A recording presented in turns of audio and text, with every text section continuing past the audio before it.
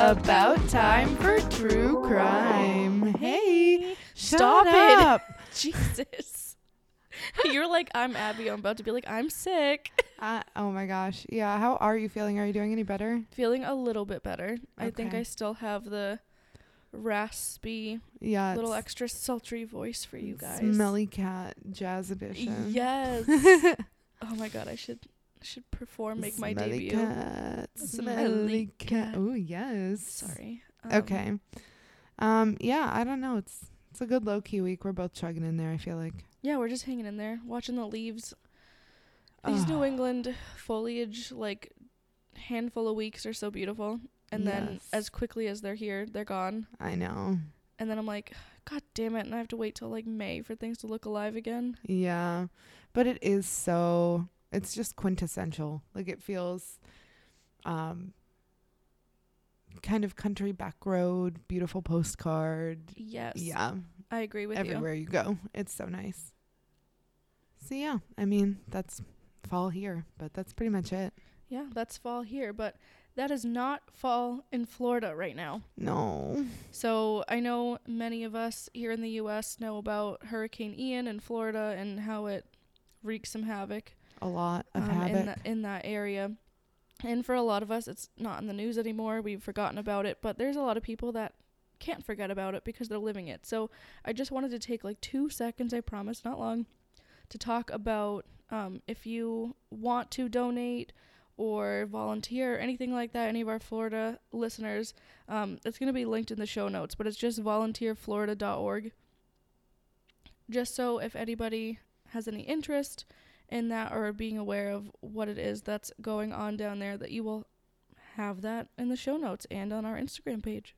Yeah, you know what, you guys, it's always good to give back where you can, and especially as we're starting to see natural disasters start to, like, I don't know, it feels ubiquitous now. It's everywhere. Just remember that this, if it doesn't directly impact you and yours, could very soon, and hopefully we're giving out the kind of energy we want to get back if it comes around. So that's exactly what I think. And it's just, you know, there's a lot of people that it wasn't supposed to hit, or it wasn't, the trajectory wasn't going to hit them, and then it did. And I mean, in Florida they say you should always be prepared, but like it's prime hurricane season right now, so yeah, there's a lot of people displaced, there's a lot of animals displaced, there's a lot of pets that were left behind, and that all of that just really is very upsetting. But if we could do something about it, I know that I will be. I invite you to do that with me, or at the very least, just, you know, if you can't donate anything, just share it. Hell yeah. That's totally fine. Money is tight. These gas prices aren't quitting. No, and neither is inflation. It's been working hard its whole life, and it's just continuing. It's like hitting its like sprint right now, but we'll have all that information. So I just wanted to take a couple minutes there before we jump into this episode to talk about that. Well, thanks, babe. I think that was definitely a valuable addition. Well, anything for you, babe. And you guys let us know too, because in the future we might do some merch sales where we decide a certain % of proceeds that we get from our merch will go to different causes, different funds, all sorts of things like that. So if you guys have a charity cause that you're really invested in and you really want to see some hard-earned money go to in a positive way where you still get something cute out of it, do let us know. We'd be happy to do that and happy to support what you guys support, as well as those causes that are near and dear to us. Absolutely. And we're not opposed to changing them on like a quarterly basis or monthly or something like that, but we'll talk about that as the closer we get to it. But just sort of have that in the back of your mind. Yeah. Have that in your back pocket. Tuck it in there. Keep it in the... What is it? Keep it on the back of the stove, the back burner. The back there burner. it is. The back of the stove. Oh my gosh, it's been a long week, you guys. the back burner. But you know, as we talked about on Tuesday, I am gonna let Allie hop right into this so that she can save her little voice. I know. Thank you. It's finally doing better, so I'm hoping. A little bit. I'm still quite nasally. But again, very that's just sultry. a good little treat for you guys. Ooh. So we'll jump right into it so I can save my voice. All right, so what am I in for today? So today we're going to be talking about the murder of Daniel Brophy. Oh, my. By Nancy Brophy. Oh, my. Yes. So normally I always want to start with the victim, but unfortunately there's really no information that you can find on this man out there. But I did want to go into Nancy's background, who's the offender in this, because it gets interesting later on and there's a lot of callbacks to the early life, so we'd have to talk about it anyway. Okay, hit me with it. We're gonna jump right into it. So Nancy was born Nancy Lee Crampton, and she was born in Wichita Falls, Texas on June 16th, 1950. She was the middle child to her parents, the middle of 3, who were both attorneys. So I'm sure they didn't get away with shit. No, in the probably house. not.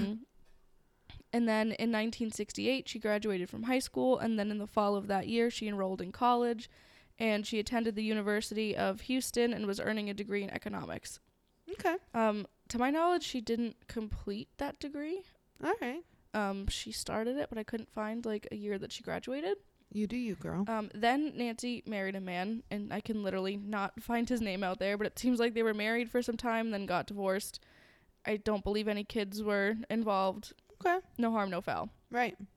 So then after that divorce, and at 30 years old, Nancy decides she needs a change. She needs to get out there, and she wants to get out of Texas. Okay. So she packs up, and she heads to Oregon. All right. And this is where she enrolls in a new school. And it's called Western Culinary Institute, but it's not named that anymore. It's called Le Cordon Bleu College of Culinary Arts. That's so funny. You know what that made me want? A fucking cordon bleu. Yeah, of course it did. I'm thinking about it now. But anyway, so you'll hear the name like interchangeably, because that was the former name, and now the new name makes you hungry. So we've even talked about this before on our show, but I literally can ruin boiling water. But I make a damn good grilled cheese. Yeah, you do. My fiance is actually a pretty damn good cook, so he is. normally hand him the reins on that. I'm pretty lucky, but I'm not the kind of person that comes natural to. Like, I can figure it out, but I don't just, like, see it and can make it. And I would literally rather go to school for most things other than culinary arts. Really? Because it would just be bad. I don't know. I would ruin it. Well, I think if you're learning it, you'd do great. Like, you're a very good student. I feel like you like school. So I feel like if that was just the topic you were learning about, you'd do well. But I get where it wouldn't be your most passionate topic. Yeah, I'm like, I appreciate where she could go from something like economics to, like, culinary arts and, like, do well in both of them. I can appreciate that because I don't know. Maybe I could. We're not going to find out, though. That is way too expensive of a gamble for me. That is fair. But on her first day of classes, she meets Daniel Brophy. Okay. However, not as a classmate. He's a professor. Oh.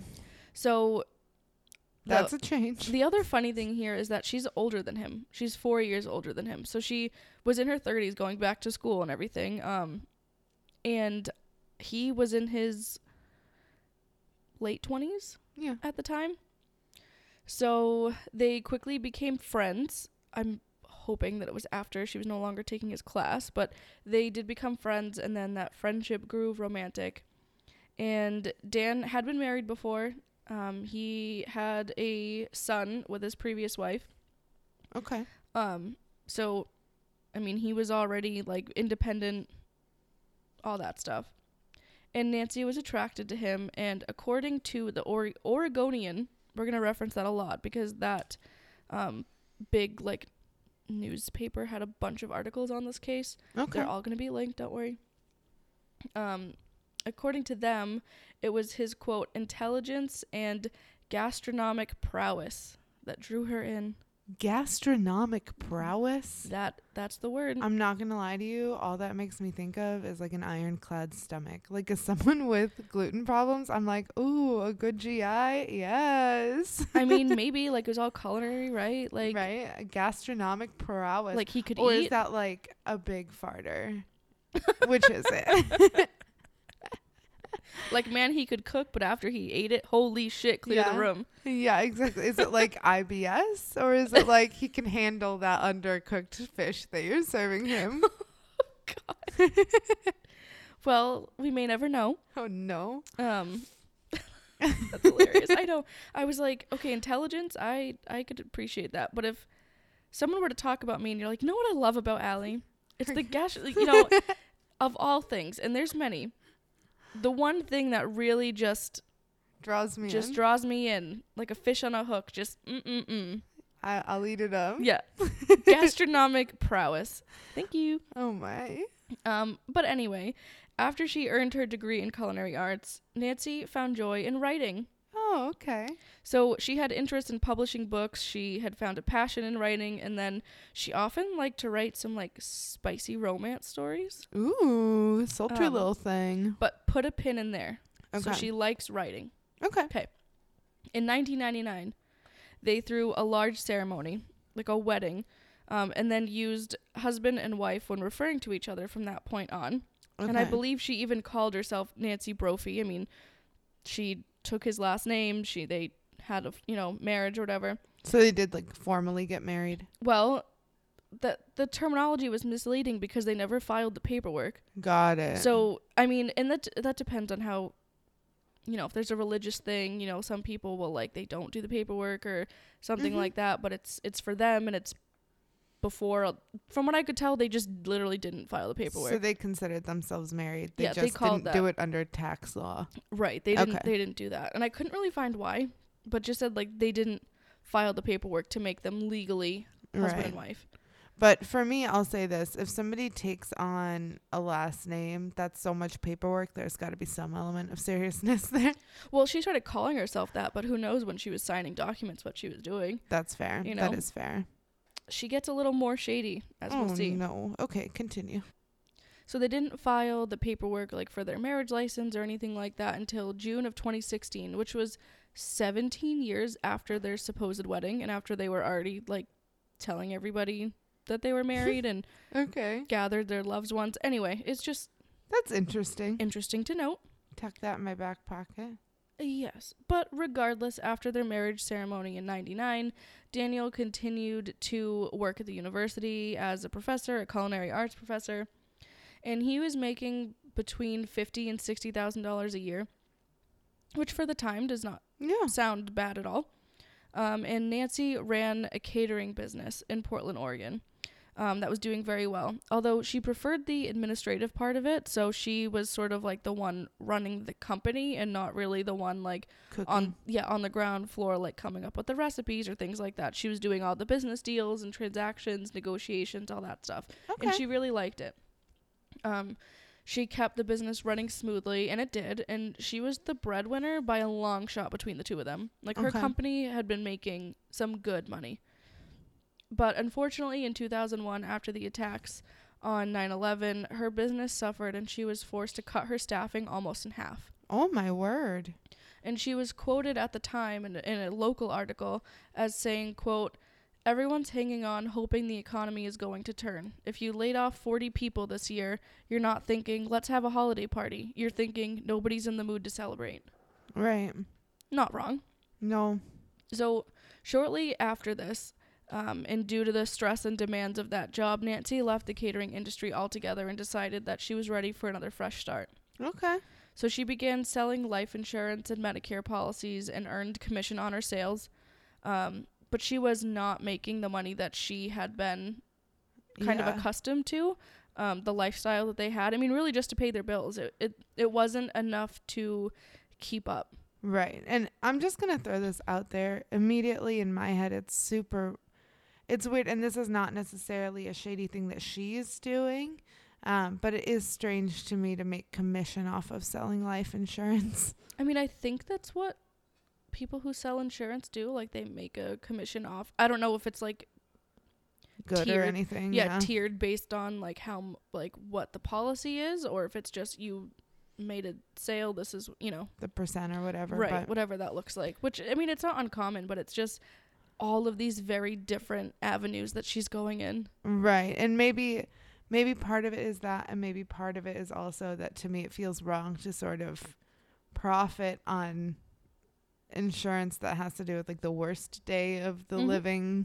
successors' lives. Sure.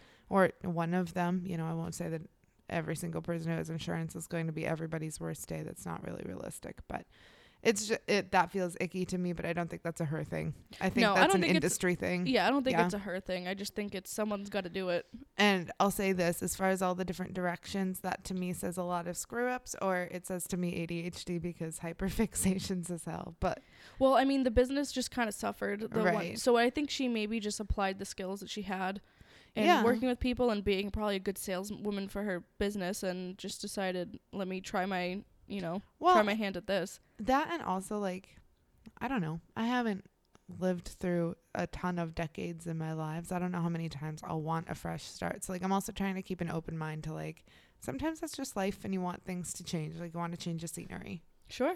But that's... she probably figured this is more reliable. Right. Than a business that she already had to cut staff in half for. Yeah.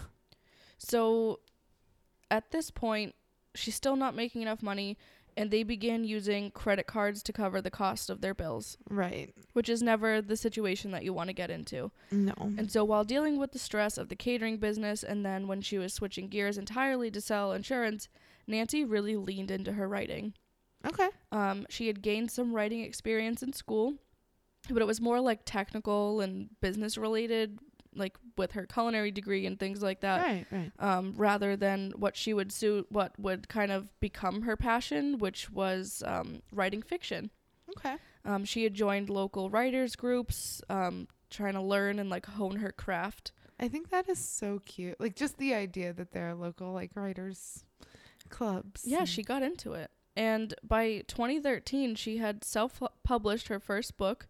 Holy moly. It was the first book in a 5-part series of romance novels.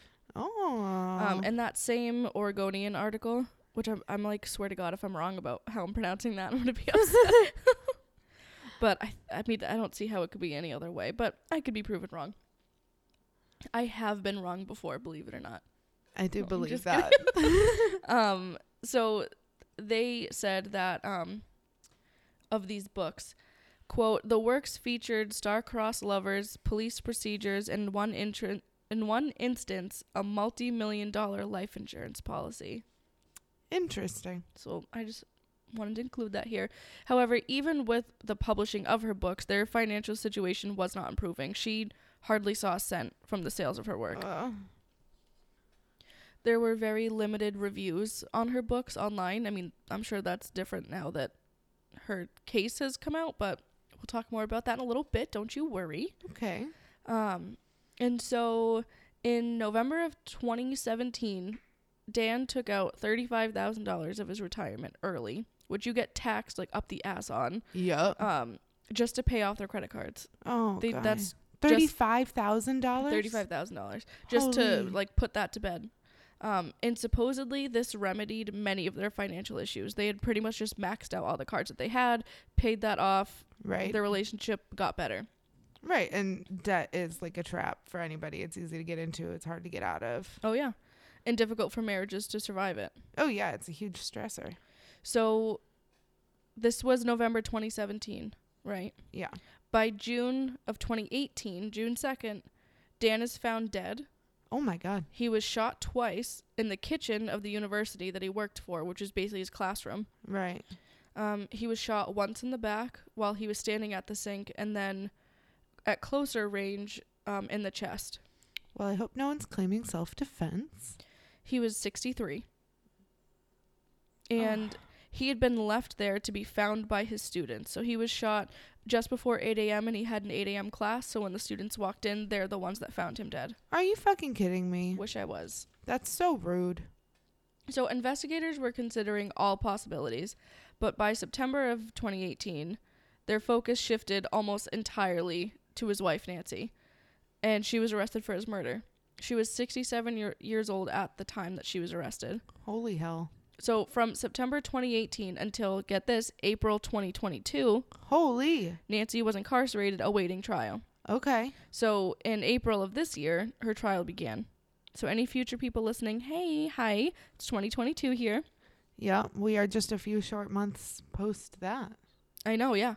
And so prior to court, prior to the trial and all of that stuff, the 4 years that she was away, Nancy did not entertain any requests for interviews or statements. In fact, according again to that same Oregonian article, It wasn't until she decided to testify in her own trial that anyone heard her speak on the matter.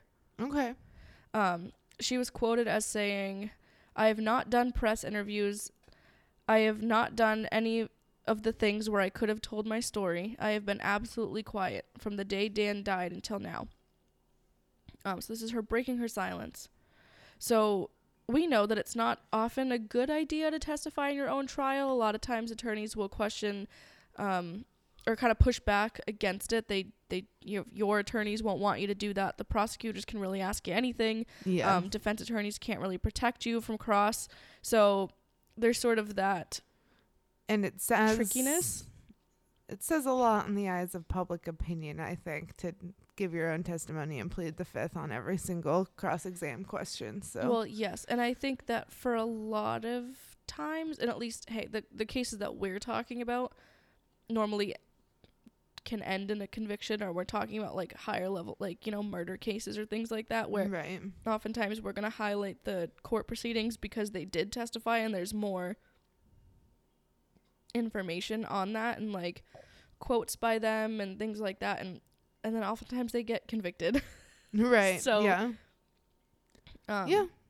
But just to give you sort of like an idea, she gave no shits about that and did it anyway. Okay. So by this time, she's 71 years old. She's got white curly hair down to her shoulders. She's got wrinkles, maybe a little bit too much blue eyeliner, but I'll let it slide. Well, the 90s, early 2000s. That was the look. 2022. No, I know it's 2022. I'm just saying that was the look probably the last time she was paying attention to the look. Oh my goodness. But she was a little heavy-handed with that, but okay, girl, you do you. But she looks like a grandmother. Right. Like maybe your grandmother. Like she just, we'll have pictures of her. You'll see it. So now I want to get into how everything that we just talked about sort of ties together and all the points that were made on both sides. Yeah. So prosecution sort of centered their approach on the financial issues that the couple had and the fact that they had to take money out of his retirement in order to really recover from that. And they said that was her motive, because Dan had a life insurance policy of $1.4 million. Holy shit. And shortly after his death, Nancy was like gunning for it. Okay. Which, okay, you are the widow though. Yeah. Like to me, that's not a point in like against her.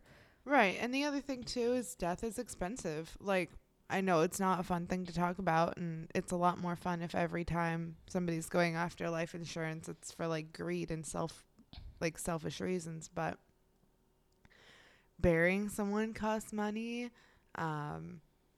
Headstones cost money. Funerals cost money. All of that is going to be super expensive, and that's if you don't want to do an autopsy or get any other medical professionals involved. That's also if you don't have outstanding debt that will need to be paid first before the family can get right. So it's this whole thing. So they kind of pointed to that. I disagree, but y'all can make your own decision. That's what we're here for. Right. One of the bigger things though was that when investigators pulled the surveillance footage from the campus, they can literally see her driving around the campus of the school. It was just minutes before the shooting. Okay. She doesn't work there. She's not a student there. So why? She's 67. You know what I mean? What is she doing on the college campus to just... It wasn't like she was visiting her husband. And this was at 7:30 in the morning. Yeah, that's sus. So when they first asked her where she was, like the day that it happened, okay, where were you? What happened? Blah, blah, blah. She's saying that she was home in bed and she was writing.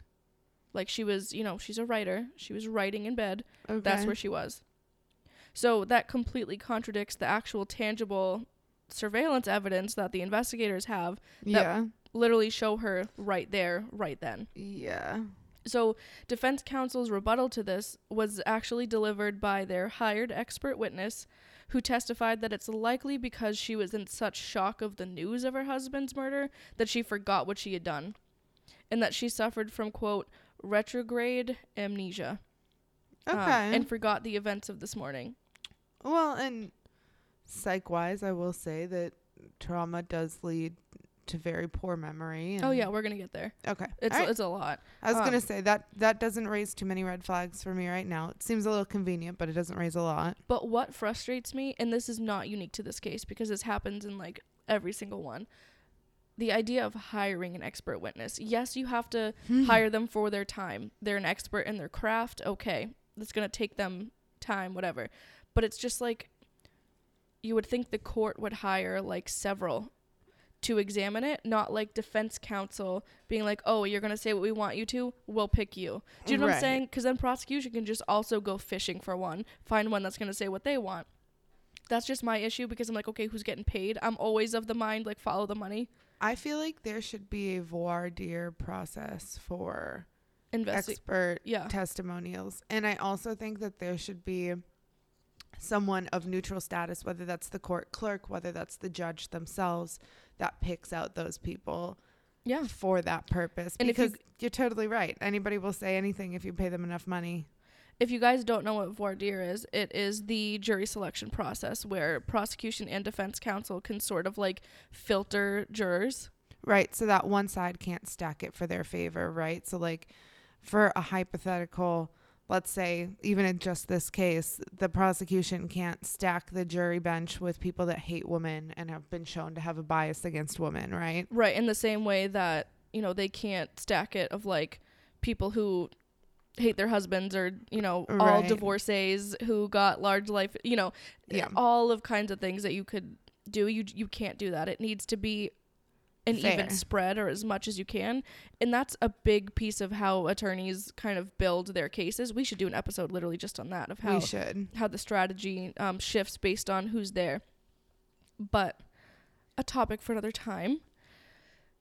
All of that to say that this hired expert attorney gave testimony saying that he believes it's very likely that she just does not recall. So I did a little bit of digging. Yay!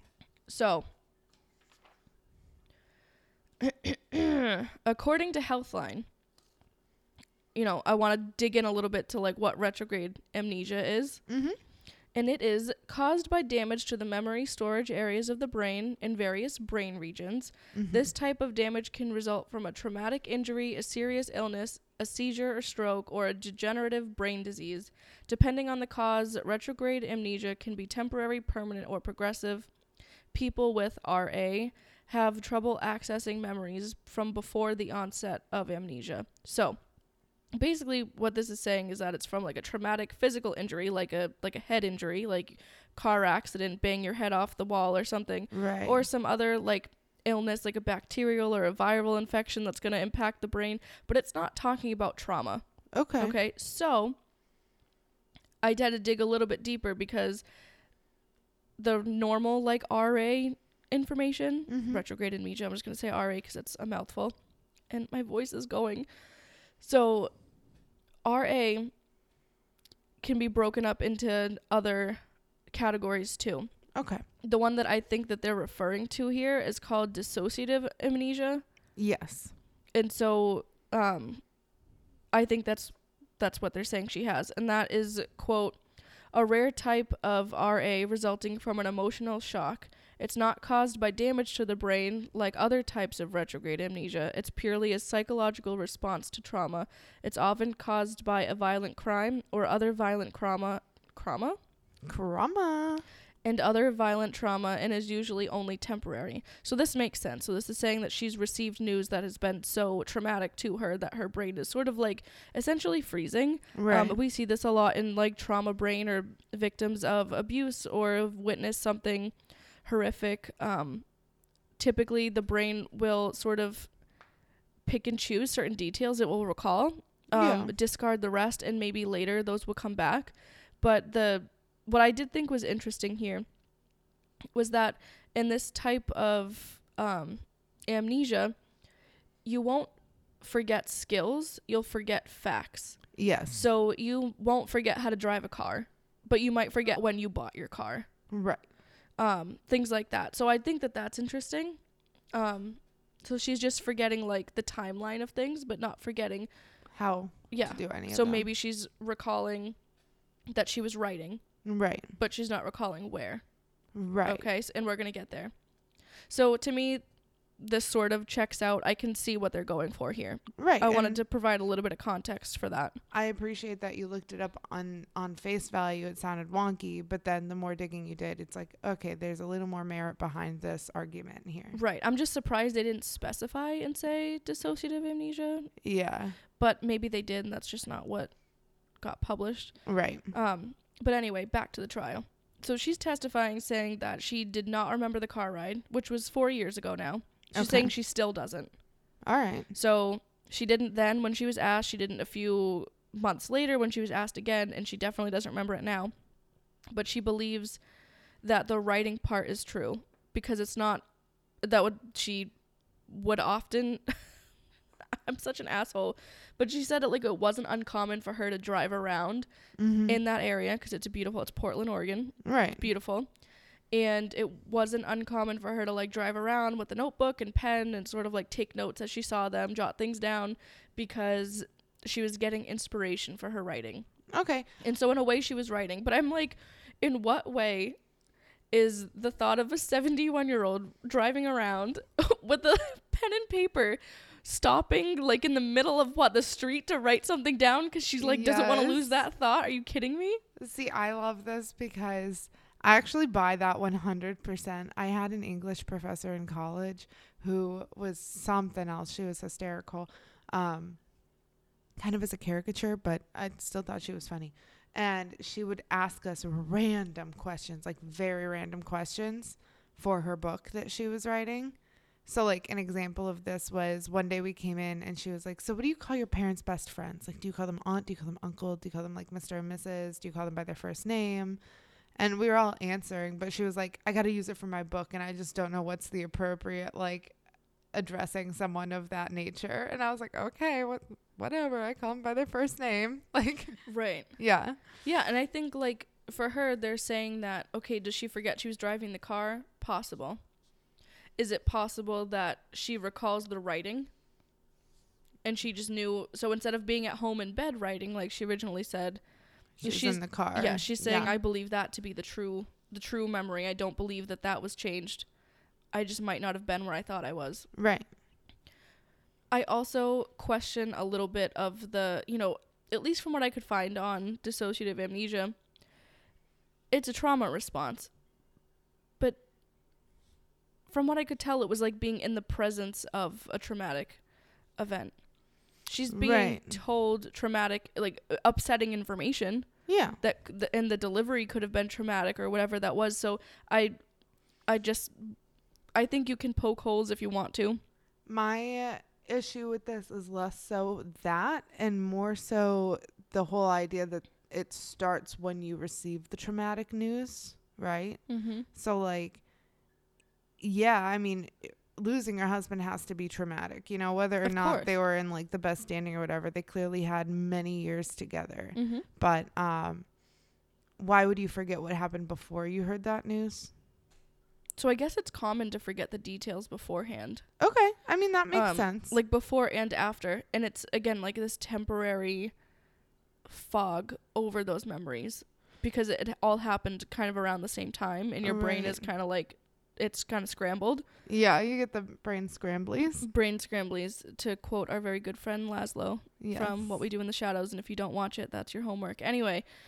So that's, I think you can poke holes. I think it can go either way. I want to give all sides of it. I can see both. Right. Proper credit. We'll zoom back in. Then prosecution turns to Nancy's writings. Okay. Her books and her essays and papers. And ironically, they hardly made her a dime before this.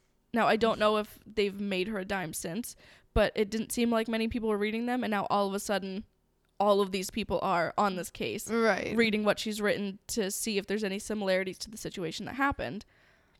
Oh no! Now her work is in headlines and things like that. It's written about in articles. Mm-hmm. But for all the wrong reasons, not why I'm sure she wrote them years ago. So the titles of two of her books were one was The Wrong Husband. Oh. The other one is The Wrong Lover. Oh. And then she did write and publish an essay called How to Murder Your Husband. Oh. Yes. So I read this essay. I read this How to Murder Your Husband. You did? I did. And I'm going to have it linked so you can too, should you want to. But I do want to pull some parts of this so that you can kind of have a little bit of context. Now, I will preface this with saying this wasn't admissible in court. Only the title was. Oh, okay. But they all read it. Yep. So, come on. Okay? So it was admissible in court. Yeah. Yeah. Okay. So, she writes about motive. Okay? And she says the very first motive she lists, financial. Jeez. Financial motive. So, you decide for yourself if you don't want your browser history tainted like mine of looking up how to murder your husband.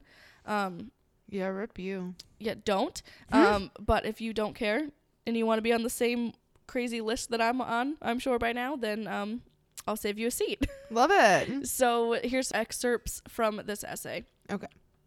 And my voice is going to go. Bear with me, you guys. It says, as a romantic suspense writer, I spent a lot of time thinking about murder and consequently about police procedure. After all, if the murder is supposed to set me free, I certainly don't want to spend any time in jail. And let me say clearly for the record, I don't like jumpsuits and orange isn't my color. Okay. Then she goes into motives. Number 1, financial. In parentheses, this is big. Okay. Divorce is expensive. Do you really want to split your possessions? Or if you married for money, aren't you entitled to all of it? The drawback is the police aren't stupid. They are looking at you first. So you have to be organized, ruthless, and very clever. Husbands have disappeared from cruise ships before. Why not yours? Wild. Then, a little bit further down, she says, I find it easier to wish people dead than to actually kill them. I don't want to worry about blood and brains splattered on my walls. Yeah, so does fucking everybody.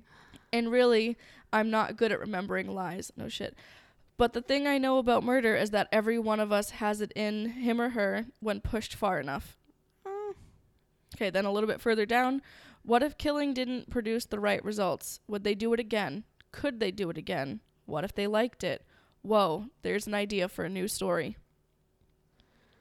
End quotes. All of those. So now, that's her right.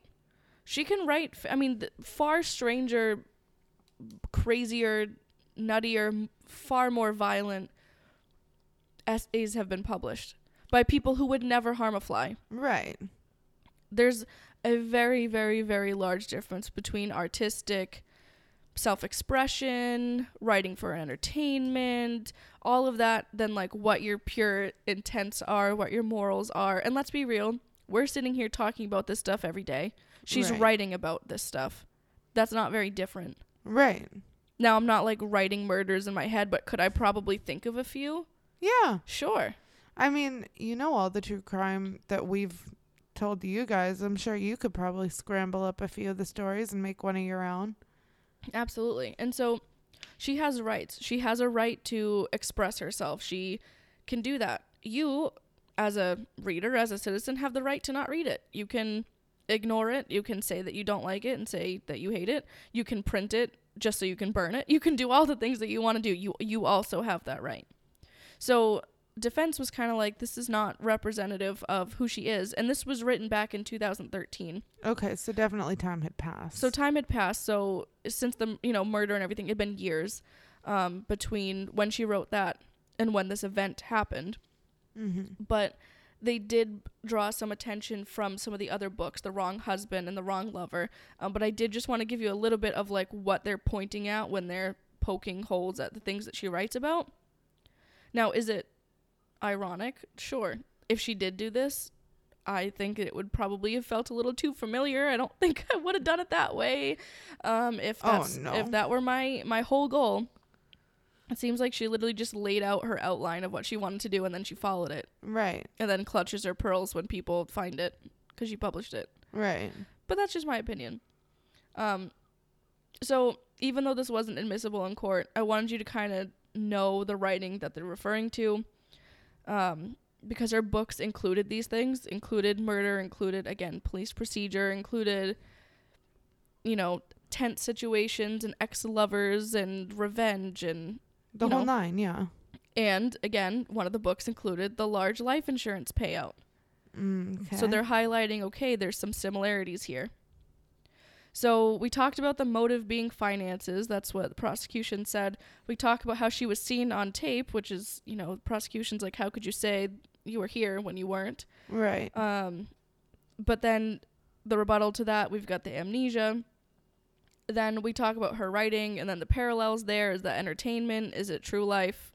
We don't know. Right. The last thing I want to get into from the trial is the gun. Okay. So Nancy had purchased a Glock 17 at a gun show previously. Okay. She owned this firearm. She also purchased a ghost gun kit. Now, I'm not super familiar with it. What I could find was that it's basically just the parts of a gun, and you can assemble them, and they're not super difficult to assemble. Okay. That way you don't have to do a background check or things like that. There's kind of your loophole around it. Cute. As well as she bought a spare barrel and slide for the Glock 17. Okay. That could be swapped out. So investigators believe and then testified to the fact that they believe she shot Dan with the Glock that she purchased at the gun show, then replaced the parts with the ones that she bought the spares of, the spare slide and barrel. And when asked about the ghost gun, she's saying that she bought it because she was writing about one of her characters in her book putting a gun together from scratch. So she needed to have the pieces and do it herself so she could write about it. So she said, I need to be acquainted with this. I need to be proficient with how all of this works because that's how my book's going to go. Well, and that's how authors have to do all of it. So, a little odd. And then in her testimony, she said, quote, I'm kind of obsessed with these gun parts, and I'm kind of amazed at how obsessed I am. Okay, now, is queen. that just entertainment? You want to write about it because you think it makes a really good romance novel? Maybe you're getting back at the ex, or maybe you're whatever, Right. or the affair partner, or something like that. Yeah. Something that makes it juicy that everyone reads. So I want to highlight that because they really point to that. And so could go either way. Yep, really could. She had said that in the months after their debt was mostly paid off, they were the happiest that they had been in a really long time. Right. So she said she was his cheerleader and he was her cheerleader and they loved each other very much. Well, and that's why the financial motive hasn't fully clicked for me yet because it was alleviated for the most part. Right. If the debt and the things that were truly the stressors for their financial situation had been alleviated, where is the actual motive for the money then? Well, then the other piece of it is, okay, sure, they've taken care of that, but who's to say it can't happen again? And this time she'll have $1.4 million of a life. She doesn't want to be in that situation again because look how much it just cost to get out of it. Right. I think the other thing that concerns me about financial being the only motive is that the money came out of his retirement. And I know that impacts them both as a couple, but it's not like she was pulling out of hers. Mm-hmm. So that I could if see she had it. I could see it as a motive. Sure. But I'm not 1,000% sold yet. All right. So according to KGW News, Nancy's niece, Sarah, made a statement. Okay. Because she was close with them before the murder. She had actually lived with them for a little bit. Okay. She observed them together a while. She said that they had a great relationship. And she was quoted as saying, quote, I personally observed her grieving, crying, sobbing, breaking down many times. Yeah. So a lot of people were pointing to her silence on the matter. Who would do this? Not questioning those things, but really she was arrested pretty shortly afterwards and wasn't going to make a statement that was going to harm her case. Right. While she's behind bars and can't do anything about it. So Nancy also said that through their financial struggles, they had both decided to increase their life insurance policies. So they both did that. Okay. Except, obviously, it was only highlighted that his was because he's the one that's deceased. Okay. They wanted to sell their home. They wanted to downsize. They wanted to have a better handle on finances moving forward. Yeah. So that's sort of how that like how that went. All right, that makes sense. She said that she testified to this. She said, "It's like you've lost an arm, like you're just not as good as you were when you're with him. You were the best you could be when you were together with him, and now it's like, yeah, I function, but there's something missing." Oh, that's sad. So this trial lasted 7 weeks, but it could have and should have been shorter. They needed to break because some of the court personnel had COVID. Okay. So they stopped it in the middle, had to regroup. Yeah. The jury deliberated, returned a verdict, guilty of second-degree murder. Okay. So the victim impact statement, we've talked about that before. It's when victims or family members are able to give a statement before the court to the defendant and the judge prior to the sentencing being delivered. So Dan's son, remember he had a son from a previous relationship, Yeah. had said, quote, "The pain you have delivered to us is immeasurable. Your theft of a parent and a grandfather for your selfish reasons is unforgivable. You were, to borrow from your catalog, the wrong wife." Remember her book, The Wrong Husband? Yes. You were the wrong wife. King. That's a good comeback. Like, twist that knife, guy. Woo. And then BBC quoted him as saying, "You opted to lie, cheat, steal, defraud, and ultimately kill the man that was your biggest fan." Oh. Yeah. So that was his son, Nathaniel. Then Dan's mother, Karen, also made a statement. So somehow, I don't know, it was like weird to me. Dan's mom's alive. Yeah. So she's like gotta be like old. 80s, 90s. I'm guessing, yeah. So she said, "We'll never understand how you can decide that it was an advantage for you to take the life of our son, that he did not deserve to live. You will never know our beautiful great-grandchildren, Dan's grandchildren. These children deserve to know and love him as we all have." Right. So Nancy was given 25 years. She is 71. Okay. It's not likely that she will be released. Yeah. But I do want to end on this piece, which is actually from 2013, and it was a local article, actually in the Oregonian, had interviewed Dan about, because Dan was the culinary teacher, but he also had like a garden in his backyard, so he would grow a lot of, this is so you, he would grow a lot of like his own herbs and things. Aww. Like for the classroom. Mm-hmm. He would take them on like excursions to go like collect like wild mushrooms and like flowers and things like that. Oh my gosh, I love him. Yes. And that so is very me. Thank you. I wanted to include this. So this was an article written in 2013. And I literally wrote like, "I know Abby aspires to be this man." So he was quoted as saying, "I clipped out an article from the newspaper a while ago about a 93-year-old mushroom hunter. I hope that's me at 93. Aw. Dan. So, unfortunately, he did not make it to 93. I have a lot of thoughts on this case, actually. Hit me. First, I think it's likely that she did it because Occam's razor, right? Simplest solution. Usually the one that we see is, the one that happens. Mm-hmm. And I get that that's theory. But I also think that it's more likely that she did it for the sake of knowing how to do it for her books than she did for the sake of killing her husband. You know what I mean? Really? I do. I believe the financial motive. I believe that in part, but here's the thing. As someone who has had to learn a lot about finances in order to have, like, I would say a fairly comprehensive grasp, like that was literally one of my resolutions one year was to like learn about finances. Mm-hmm. I could see it being much easier with somebody else with you. And I know that in relationships it can be a big stressor, but I would consider the stressor to be like, okay, we have debt. Why did you get coffee again? Like, we have to pay debt, and that $5 could have gone there. Mm-hmm. But now that that's done, if they're actively working to sell their house and they're trying to downgrade, right? They're trying to downsize. That would not only presumably give them an extra chunk of cash in their pocket because they're going from something bigger to something smaller. Mm-hmm. But then they would both be able to sort of figure out how they wanted to adjust going forward. And to me, that is a lot easier with somebody else next to you. My thought process on this is the same way she might be writing going out and getting inspiration from people. She might be writing going out and performing the duties that she's writing about, which in her books are apparently killing your husband. Mm-hmm. And how do you write about that, quote unquote, proficiently, the same way she did with a ghost gun, unless you do it?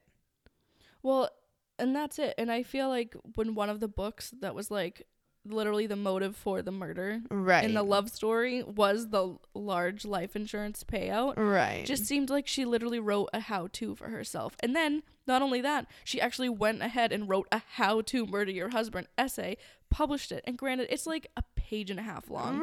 It's not this big thing. It lists some things. Every book has them in it. She's not unique in that. So I can't say like, aha, this was her master plan.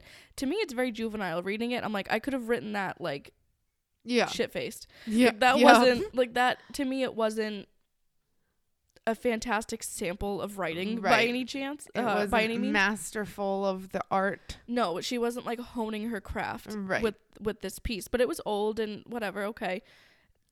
In 2013, there's a lot of like, you know, Gone Girl and things like, you know, the other woman and marriages falling apart and not whatever being what they look like. Cameron Diaz one is where she's dating like a spy, but she doesn't know it. You know, yeah, like all of the things that, you know, were present then are still present now that we're interested in. Hell, we have a true crime podcast. Y'all are listening to this. Yeah. It is perfectly appropriate to have an interest in those things and to take it a step further. We like talking about it. What if we liked writing about it? You know? Yeah. I don't think that is like, aha, you did it. I think for me, yeah, exactly. I think the writings combined with the actions are like, come on, really? But yes. I also think that just sheerly writing about it, purely being interested, not enough to convict somebody. But again, that step by step, that's pretty intense. And I don't know. I mean, I guess it would make a really good case to frame her. Like if I'm really trying to think of all angles here, like someone could say, okay, she wrote that. I could probably do that. And they put it on her. And they did. But she's on the security camera minutes before he's found dead. They have no other suspects. It was a matter of minutes. To me, it's far more about that stuff than it is any of the other things. And here's the other thing. If she did get trauma, I mean, and she could have trauma brain from that, even if it was of her own volition. Mm-hmm. Of course, you'd block it from yourself that that's what you want to do. But also, like, yeah, now she's experienced the event. She's there in person doing the thing. That is what causes that memory gap. Like, that makes more sense to me. I also consider how quick she was to discard things in her life. And I think that's a little bit of a stretch, but hear me out. Okay. She started going for economics, living in Texas, decides, nope, discarding that, moves on, moves to Oregon. Yeah. Starts culinary school. Well, first of all, she gets married, divorced, meets this guy, starts dating her professor. Okay. Right. Then owns the business. Okay, so you're not like taking the culinary route necessarily. You've kind of switched hands a little bit. Then you say, F that, business is failing. I'm switching gears entirely. I'm going to go to insurance and Medicare policy sales. Right. Okay. Does that. Drops that, says, I'm going to be a writer. The writing is not paying the bills, my friend. But you know what would?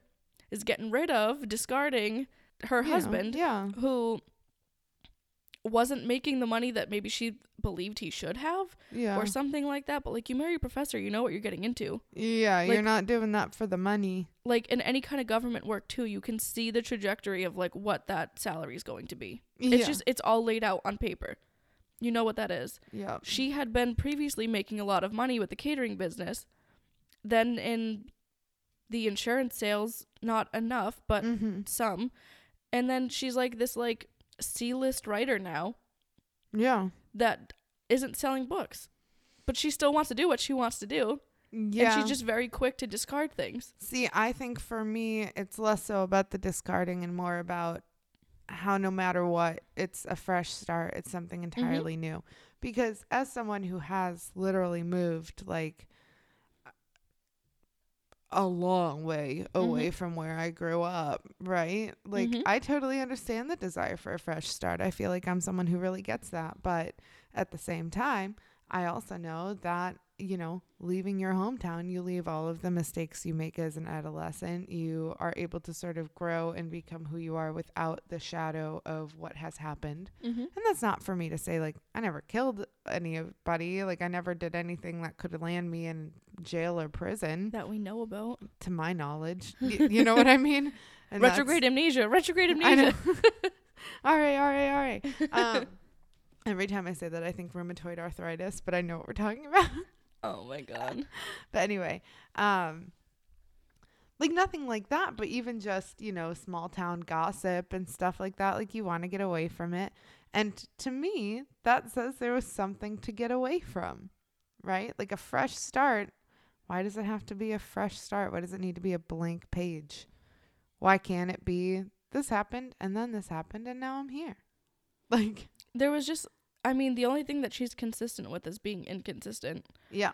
But that's not to say that it doesn't seem like she was a great worker and good at all of the things that she tried her hand at. Right. I mean, her writing isn't like horrible. She did write books. I mean, they, you know, yeah, they didn't catch on. It doesn't mean that it's not good and that she wasn't hoping it would, but it's just like, okay, that wasn't paying the bills, but that's really what she wants to do. What's going to get them money right now? Right.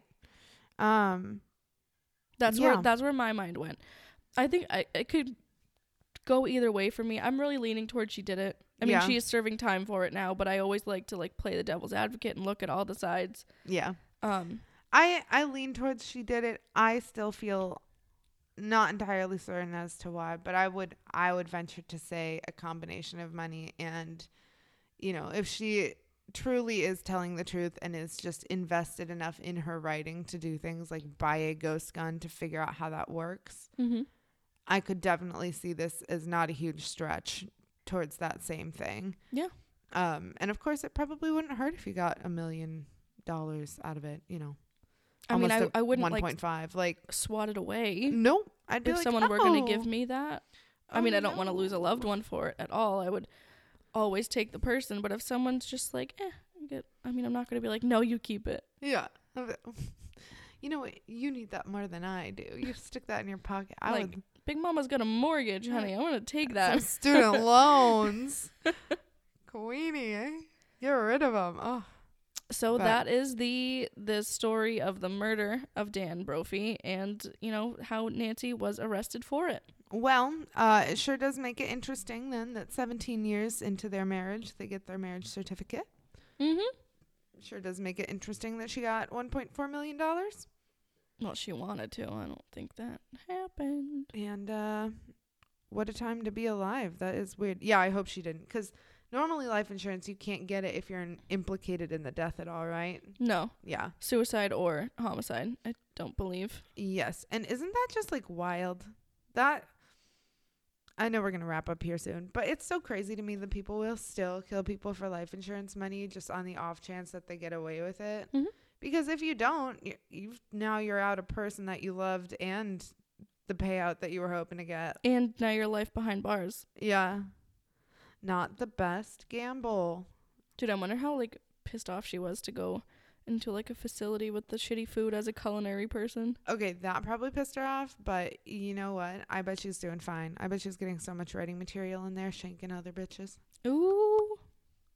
Wonder if we're going to get another book called Love After Lockup. No, just kidding. That's a TV show. She's like, maybe orange is my color. Maybe orange is the new black. Oh my gosh. Trademark, copyright, arrest again. I know. Oh my.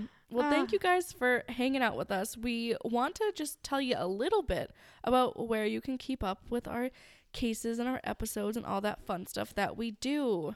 Yes. Abby, where could they find all those things? So if they wanted to get like pictures of the people and the places that we're talking about. Yes, precisely. See really cute pets. Always. Send us some little DMs. They could open up that little Instagram on their phone app. Ooh. Their phone app. Ooh. I'm 80. How old are you? I know. Are you jotting down notes while you're driving too?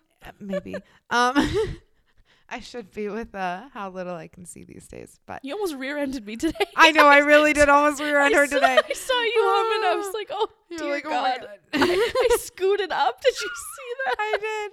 I was like, what in the hell? Anyway. I saw you have to pick up your stuff that flew Yup. off the car seat. Yeah.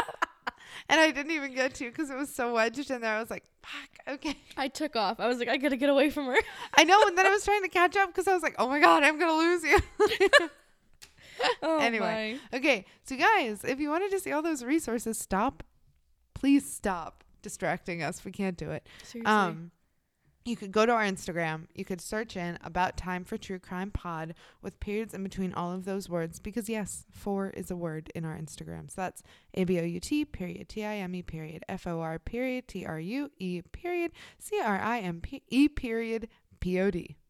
Absolutely. And you can always find it linked in the show notes too. We're always going to have it listed there. Oh, hell yeah. And we put out stories every time that we post to let you guys know. We put out our actual posts with everybody's faces. We have highlights that will give you resources for national lines and for causes that we've highlighted in these episodes. So it is a good place to be.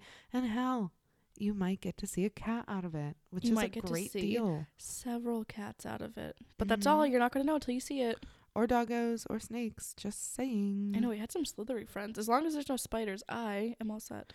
Yeah, Allie will actually like pee herself if you send in a spider, so don't do that. Now we're going to get tons of spiders. Oh my gosh, you're You guys going to are pee yourself assholes. so much.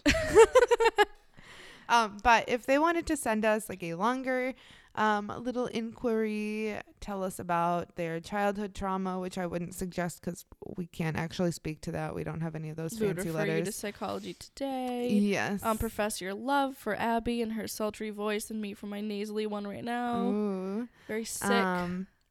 Where could they do that? They could log on to their cute little email Okay. and then email us at abouttime, the number 4, TC @gmail. So that's ABOUTTIME numeral 4 TC as in true crime @gmail.com. I love that. All right, you guys. Well, we won't keep you forever. We hope you have a really good fall weekend. We hope you have a fantastic weekend. And if you're in New England, this might be one of the last times you're going to see the leaves. So get out there and do it. I know it. Peep those leaves. Peep them leaves. I know. Forget New Hampshire. I'll drive up there and I'll peep all their leaves. All the leaves. So Do it. all right, you guys. Go enjoy that. Have a spooky ooky weekend. Filled with only good spook, of course. Only the good spook. And we will see you next week. If I look at my clock, I think That was About Time for True Crime. Bye.